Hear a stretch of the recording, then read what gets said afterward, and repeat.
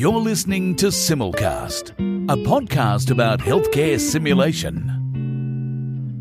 So welcome to Simulcast. I'm Victoria Brazel and I'm joined by Ben Simon again. Looking forward to our podcast wrap of the July Journal Club. How are you, Ben? Good, mate. Yeah, really good. Had a busy week, busy month, really, as usual. How about yourself? Very good. I've been unwell, as you can possibly detect from the podcast voice not being what I'd like, but I am on the recovery and I'm ready and raring to go with the Journal Club. So why don't you tell us about the main paper, what our discussants had to say, and what you think as the expert commentator for the month?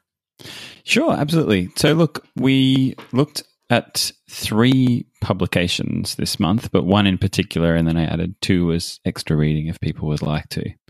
So the first paper, the main paper, is called Exploring Group Boundaries and Conflicts, a Social Identity Theory Perspective. And it's by Bocciate et al. And was published in 2019 in Medical Education. And then for people who kind of dug that paper, we added 2 additional pieces of reading. The first one being an editorial by Walter Epic and Jan Schmutz in the same edition of Medical Education, entitled From Them to Us, Bridging Group Boundaries Through Team Inclusiveness. And then also a podcast, which we haven't done before, but it was just a link to Revisionist History, which is a podcast by Malcolm Gladwell, and specifically an episode called The Hug Heard Around the World. So if we just dig into the first paper, which is on group boundaries and conflicts, the paper really does 2 things. First, it provides to a newbie like myself an overview of social identity theory. And then it presents a qualitative analysis of a series of interviews with healthcare staff about conflicts that they have in the workplace, with a specific focus on how it all fits within a social identity lens. So what is social identity theory? Look, I think this stuff is pretty complex, but to me, social identity theory really makes the argument that how we see ourselves as an individual is strongly influenced by what social groups we think we belong to. So in other words, when we think of our identity, we often think of it as fixed and unchangeable. But in many ways, it's really fluid. Like, for example, for myself, throughout a day at work, I might see myself as a doctor in one moment, a fellow member of the emergency team, or as children's services as a whole. When I'm interacting with families, I might focus my identity or my connection with these people as a fellow parent. And in every one of these interactions, how I present myself and how I see myself and how I see others changes based on what social group I see myself as part of.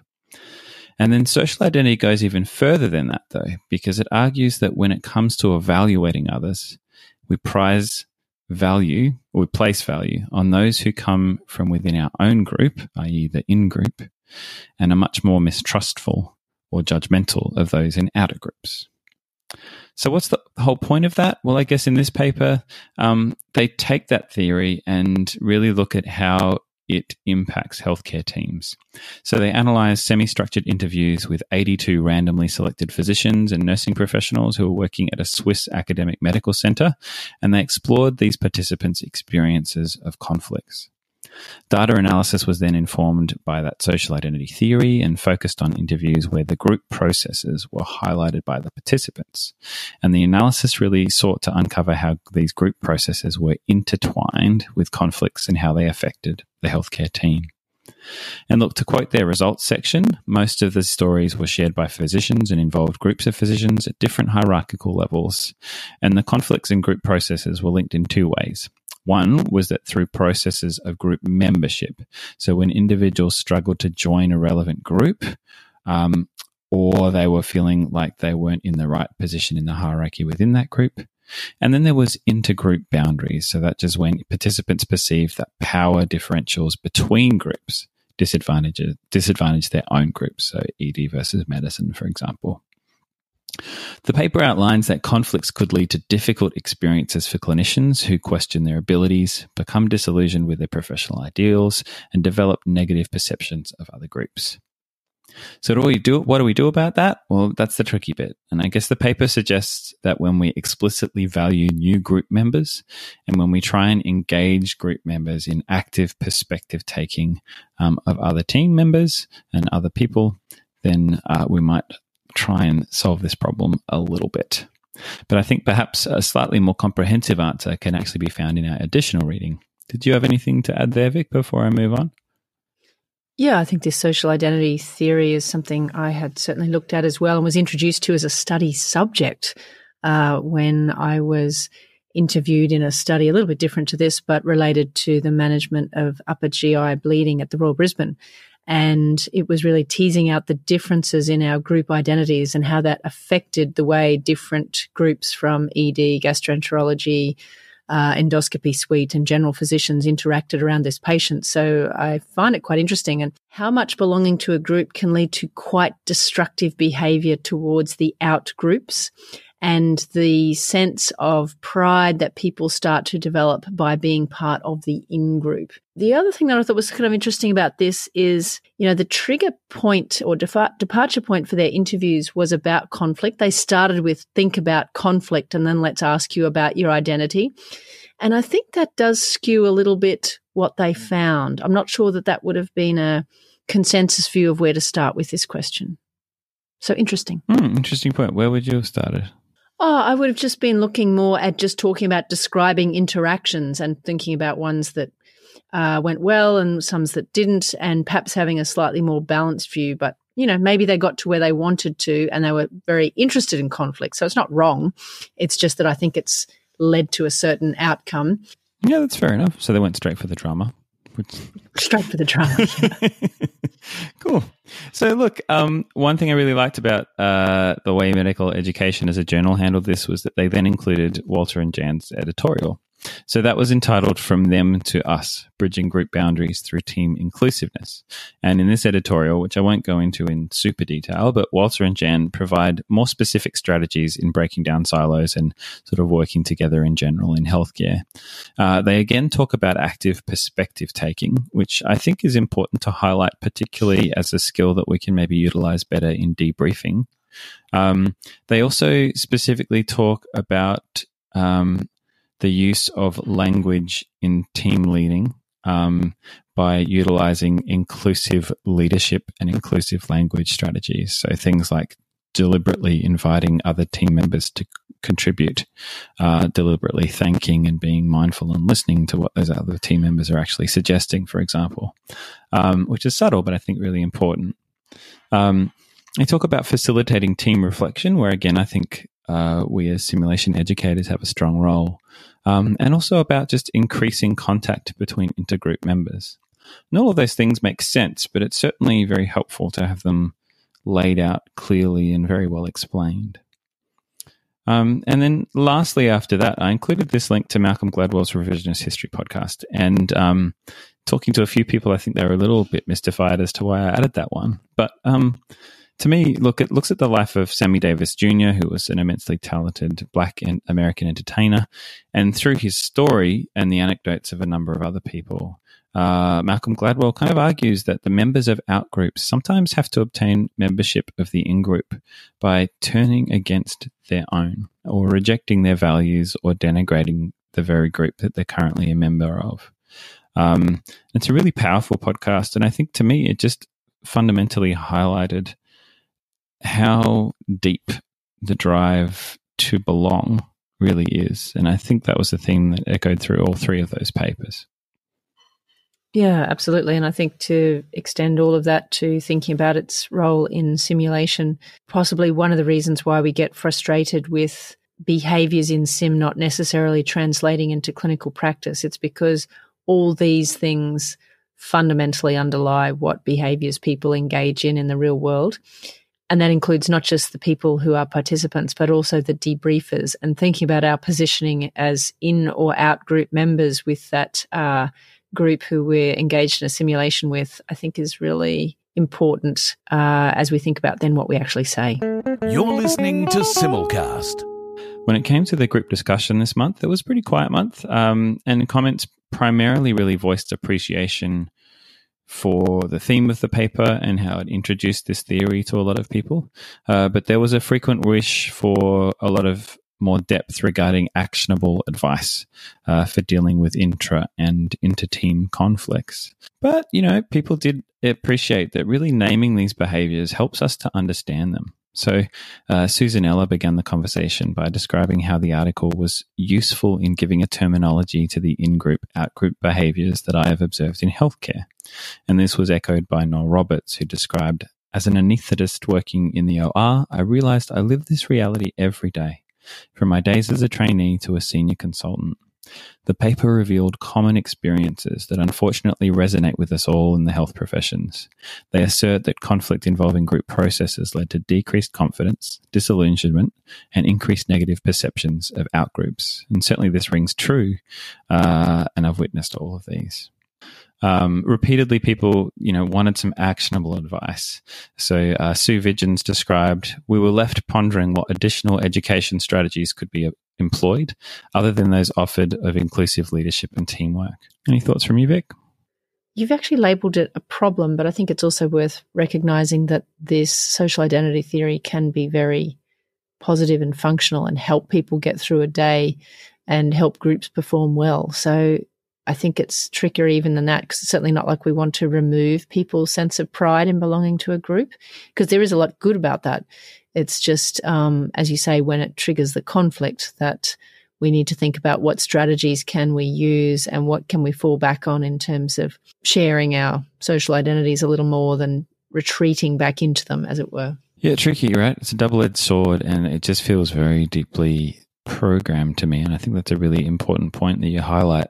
When I was on my psychiatry term, we had a lovely presentation from an adolescent psychiatrist who essentially takes you through this talk of how would you design a mammal, or how would you design sort of a herd-based mammal, and and in it, he highlights all of these drivers that we need to be a successful species and proposes a solution. So things like loneliness are really important survival traits for us as a species.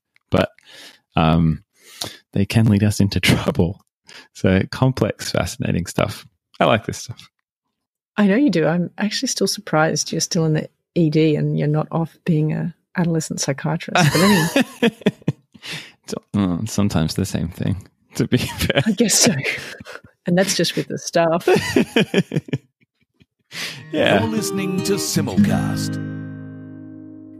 So, Ben, you actually went along and the Martyr Curry Club had a discussion about this. How was that? A group of educators have started doing a monthly journal club, and so one night after work a month, they go along, bring the Simulcast Journal Club paper along, and have a good discussion over some curry and some naan. I'm wondering if we just skip to a quick quote from them now. All right, let's hear from them.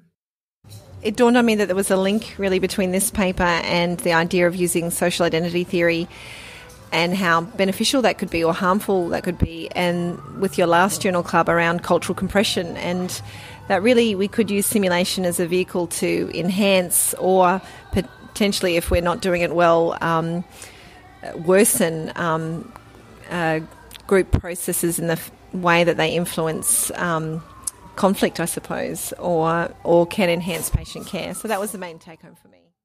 Really made me think about this idea of belonging to groups and what we can do to make people feel like they belong or don't belong. And that's also a nice little prompt if anyone else out there listening is doing some Simulcast-inspired journal clubs around simulation. If you want to send us any little audio snippets of your thoughts, we'd be happy to hear them. You're listening to Simulcast. So look, I did something a bit weird this month, and I wanted to be the expert. So, so I'm the boss, so I got to do that. Yay. And yeah, hooray. So look, I guess for me, the reason I wanted to be the expert is that for me, this paper really hits at that powerful underlying truth that belonging and isolation for me are the twin forces that drive much of our behavior. And our thirst for acceptance and our nagging fear of losing it motivates us all in really powerful but often unconscious ways.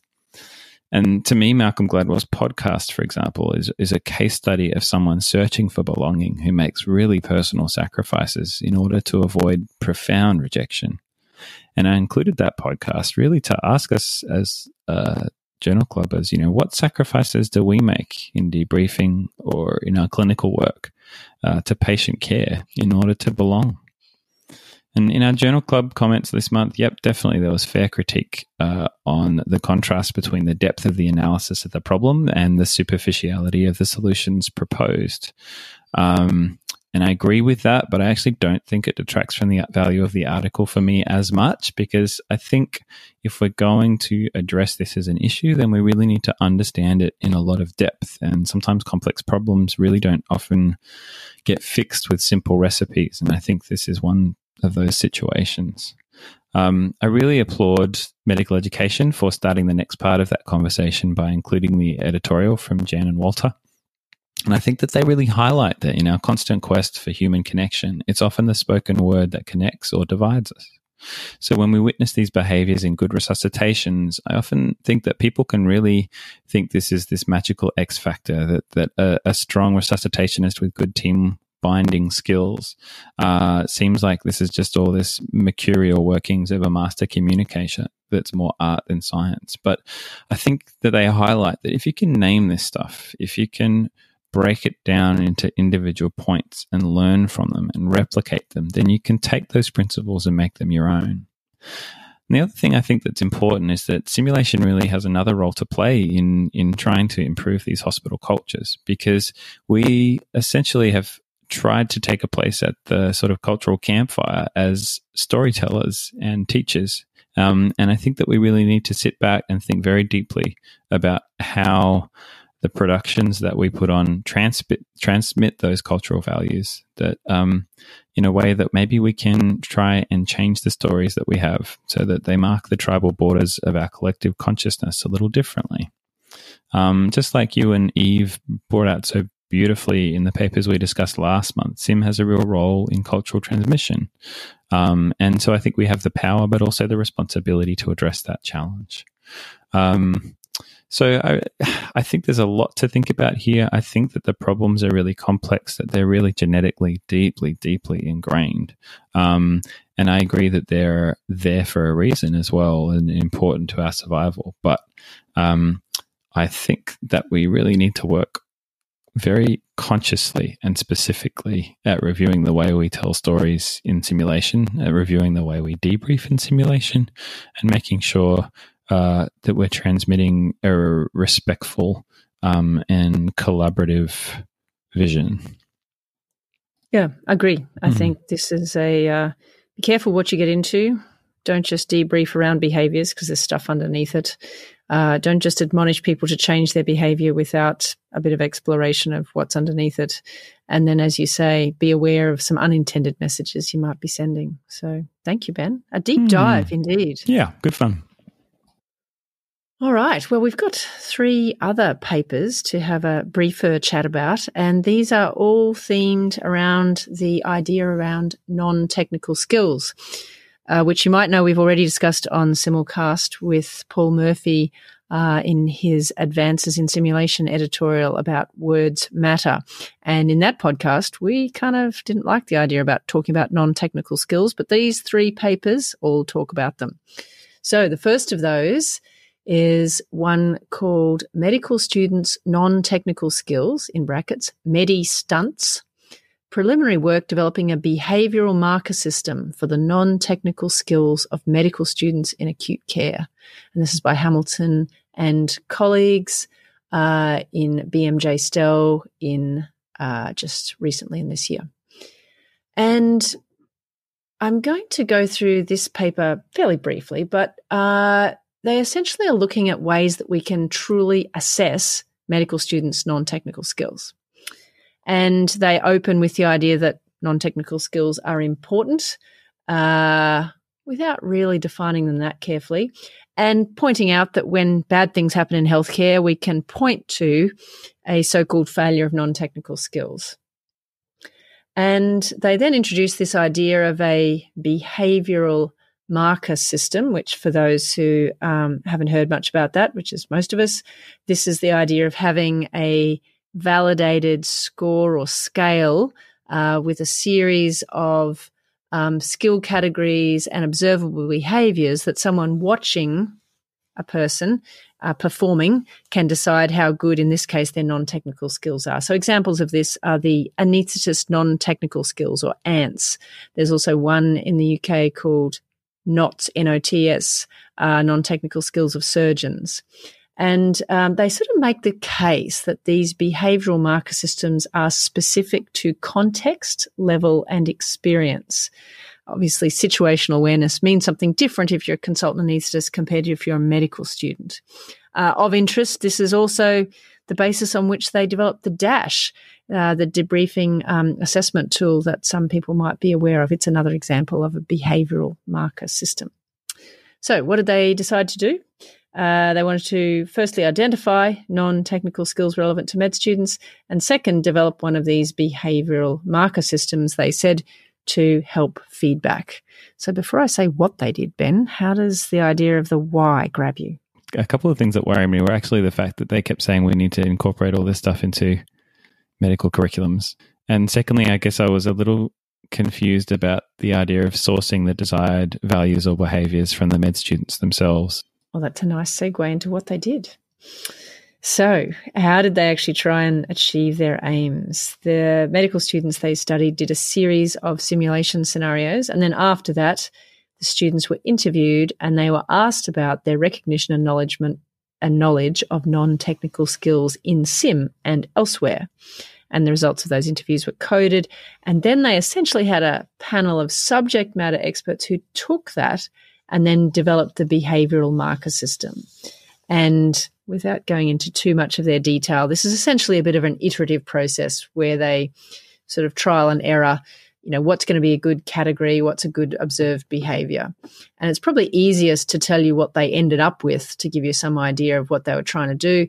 But as an example, they start with what they call categories, and the 4 that they came up with were situational awareness, decision-making and prioritisation, teamwork and communication, and self-awareness. So these are the sort of broad categories. And then each of those in their final outcome were broken down into 2 or 3 skill elements. So for instance, in teamwork and communication, the first is establishing a shared mental model. The next one is demonstrating active followership. And then finally, they have a little list again of 2 or 3 positive and negative behaviours that sort of help us to have what some people might call a rubric. So, for example, in establishing a shared mental model, they might have a behaviour that is checks understanding of team members and invites questions. And then all of that ends up essentially with a form where you score 1 to 5 against each of these skill elements and categories. So it's reducing quite complex things to a quantitative number, but they said that was so that could then provide some structure to the feedback that they were given. So I'm with you, Ben. It's sort of tricky, but I don't think it was just med students. I think it was med student views then filtered through subject matter experts. To my mind, it's quite a complex method, but in the end, I suppose it makes a bit of face value what they've come up with. I do, while they have some cynicism, I guess I do appreciate that asking this question of how do we define quality in non-technical skills and how can we then break down what is good and what is bad is a fundamentally important question. Yeah, I agree. I mean, I think what they did very well. And I quite like what they came up with their categories and their desired behaviours. They all made plenty of intuitive sense for me. And in many ways, I think you look at that list and as a debriefer, it gives you material that you might use, or for someone providing feedback to people about what Paul Murphy would rather call behavioural skills. It gives you, I think, some material to work with. I wonder if the idea is to guide feedback, why do we need all those numbers? Why aren't we just providing sort of narrative elements against these skill categories if it's not really for summative assessment? I'm not sure why we need the numbers, but that's very much a element of behavioural marker systems, so it may just be illustrative that I don't quite understand what I'm talking about, but I couldn't see myself using the form. I could see myself using the content, if that makes sense. Yeah, and I guess this, we've discussed it in a few different formats now, is sort of having this focus on scoring and being able to compare people as opposed to understanding the underlying principles. I don't know whether that's always helpful. You're listening to Simulcast. That was quite a tricky paper to look at through the methods, but our next one really takes another look at non-technical skills, and this is an editorial by Johnson and Agarwal, and this is in BMJ Quality and Safety in Healthcare, again from May 2019. And the title of this editorial is Assessment of Non-Technical Skills, Why Aren't We There Yet? Which I think sort of feeds nicely into the discussion we've already started. Once again, they sort of come with the idea that non-technical skills are important, particularly in our complex and team-based care. And really their question is, how do we align our educational systems to match the shift that we've taken from individual competencies towards teams and collective ones? And they've got some literature they quote about, yet again, when things go wrong, we find that there's an absence of some of these non-technical skills. And the editorial is sort of an overview of two papers that were published in the same edition of that journal, which were both systematic reviews. The first was a systematic review of teamwork assessment tools, which looked at 13 different tools. And the second is a systematic review of non-technical skill assessments in SIM in the real world, where they discovered 76 different tools. So I'm not sure how MediStunts is going to stack up against the other 76. So they say the gap here is there's no standardized definition of non-technical skills. Measuring is hard. We've always got trade-offs between validity, reliability, and feasibility. And finally, that there's actually no benchmark for adequate performance. So I think they sort of captured the issues pretty nicely, Ben. What did you think? Look, I thought there were a couple of really ripper quotes in there about some of the challenges in defining this stuff, with my favorite being generalizing a tool beyond the context in which it is developed, combined with Goodhart's law, where when a measure becomes a target, it ceases to be a good measure, leaves policy changes based on any of the existing measurement tools open to potentially damaging unintended consequences. And it felt like this was written by someone who really understood the nuance of the problem extremely well to me, and I really liked how they broke that part of it down. Yeah, I think that's true, and we've all seen that in action in our sort of clinical world as well. Yeah, hit home. Yeah. So in the editorial, at least, they take a stab at what they think should be the next steps. And the first of those is they think if we had a lot more information on which to build these frameworks would be useful. And they particularly cite examples like the black box OR at St. Michael's in Toronto, where if we had heaps and heaps of data about what kind of so-called non-technical skills are being performed, then that would help us. And then they do advocate to actually agree upon a set of domains. And I think, wow, I don't know how you go from 76 tools to one set of domains. And maybe that's not exactly what they meant, but I think their call is to have more of the same, albeit with the difficulties we've got.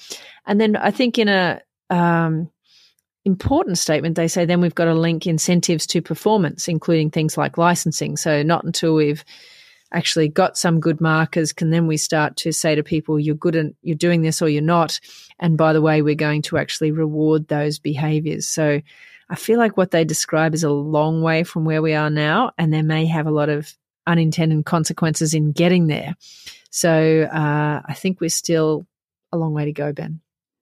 Yeah, I think in both those papers, there's that strong behaviorist kind of viewpoint, isn't there? If we can work out what is good, then we can squeeze you into that box by rating you poorly until you fit that mold. And that's overstating it and a bit reductionist. But it was just a theme that sort of stuck with me in reading those two. It's not quite like you peck and you get a little grain. You're the extreme behaviorist of chickens getting a... Yeah. Well, that's the risk, isn't it? I guess yeah, the risk. It is. I guess everything can be boxes. Everything can be taken to the extreme or not. But I guess that's the doomsday scenario that has me worried. You're listening to Simulcast. So the last paper, more perhaps practical application of this for the everyday simulator. Blindfolded trauma team resuscitation, a strategy for improved leadership and communication. This is an in-practice report in BMJ STEL by Hughes and Ahmed from Florida. And some people may have done this. We certainly do in our emergency department SIMS. Every now and again, we run the blindfolded team leader running the cardiac arrest scenario as a way of thinking about training in information gathering and closed loop communication and a variety of things that just helps people think about how do you actually gather that information if you've got one of your senses removed. And this group said, well, if it works for ACLS, maybe it will also work for our trauma simulations. And as they described what their problem was, it was kind of interesting to see. They kind of felt like the emergency medicine residents that they were training weren't following the strict ATLS protocols. And they thought that one of the problems with this was it wasn't systematic and that they didn't use closed loop communication. And they also felt like in their real world they had somewhat chaotic resuscitation. So they felt it wasn't just a sim problem. This really was a problem in their trauma management. So again, we can see that there's probably multiple influences on this, but they thought this was one way of approaching it. So describe what they actually did. It was, they had what I think was a uni-professional simulation. I think it was just the emergency medicine interns who had to deal with a trauma case. And I'm going to quote from the paper, the residents at the bedside were not permitted to do anything without an explicit order given by the blindfolded team leader, who was over in the corner of the room facing away, who had to then give out loud, clear instructions. And the only thing the rest of the team would do is do what was asked and then read back to the person, yes, thanks very much, I've done it. And again, I'll quote, this requires the team leader to practice perfect closed-loop communication. And they thought this was reasonably good. And in their simulations, they felt like this did change the behaviour to something more orderly. And certainly they saw a lot more closed-loop communication. I think this is good, but I would do it carefully. But before I get into that, Ben, thoughts? Want to put a blindfold on and lead a trauma? In the sim room, absolutely. And I really like the blindfold technique as a circuit breaker if the focus of my teaching session is specifically on closed loop communication or on, team communication in different ways, particularly with a focus on verbal communication. So I like the technique. I agree it has to be used carefully, and to me this was almost less of a simulation and more of a drill, and I think it can be a very effective drill. It was interesting that one of the justifications for the exercise, or at least for the paper, was to say that repeat traditional trauma simulations with immediate debriefings resulted in only minimal improvement in behavior in the clinical environment, despite improved behavior witnessed in the simulation lab. But I couldn't, and correct me if I've read too superficially, but I couldn't find that then being addressed afterwards, in that the outcomes still seem to be this worked in the simulation lab. So I felt like they didn't necessarily address the problem that they'd outlined. I know. And I guess having recently been engaged in a year-long study of traumas, I think the behaviours of the emergency medicine interns in those is probably a very small influence on how they go overall. So doesn't mean this isn't good work to do, but I think it might be optimistic. I'd be very surprised, to be honest, if it had a big impact on how their trauma resuscitations went, but I don't think it said in the paper either way. I'm with you. I mean, I think my only reservation to this is that I would worry if it weren't positioned and introduced and pre-briefed carefully that there could be some negative training outcomes, because there's no doubt that this format sort of reinforces this idea of a single leader who does all the thinking and the rest of the team is kind of mindless and doesn't volunteer things, which I'm sure they're not intending to do, but I'm just saying sometimes we do things and then they have unintended consequences. And I think perhaps even this might be a little bit more provocative, but it reinforces the idea that all communication must be closed-loop communication. Whereas I actually think in teams there's a much more nuanced tension between implicit and explicit communication. Because, of course, if we read back everything that gets said in a resus room, it becomes loud, noisy, and there's a problem with signal and noise. So to work out what the right balance is between the implicit and the explicit communication, I think, is actually a trickier thing than just saying everything has to be closed loop.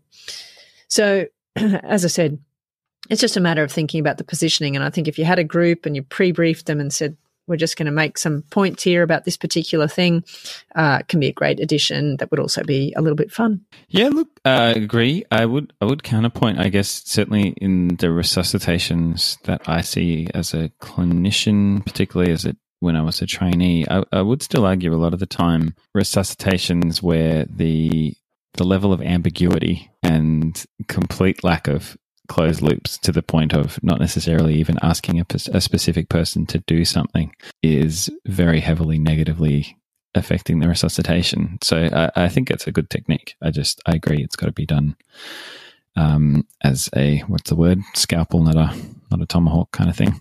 I'll take both that analogy and your counterpoint. Excellent. All right, Ben, what's coming up for August when we will be doing the wrap at Sim Health?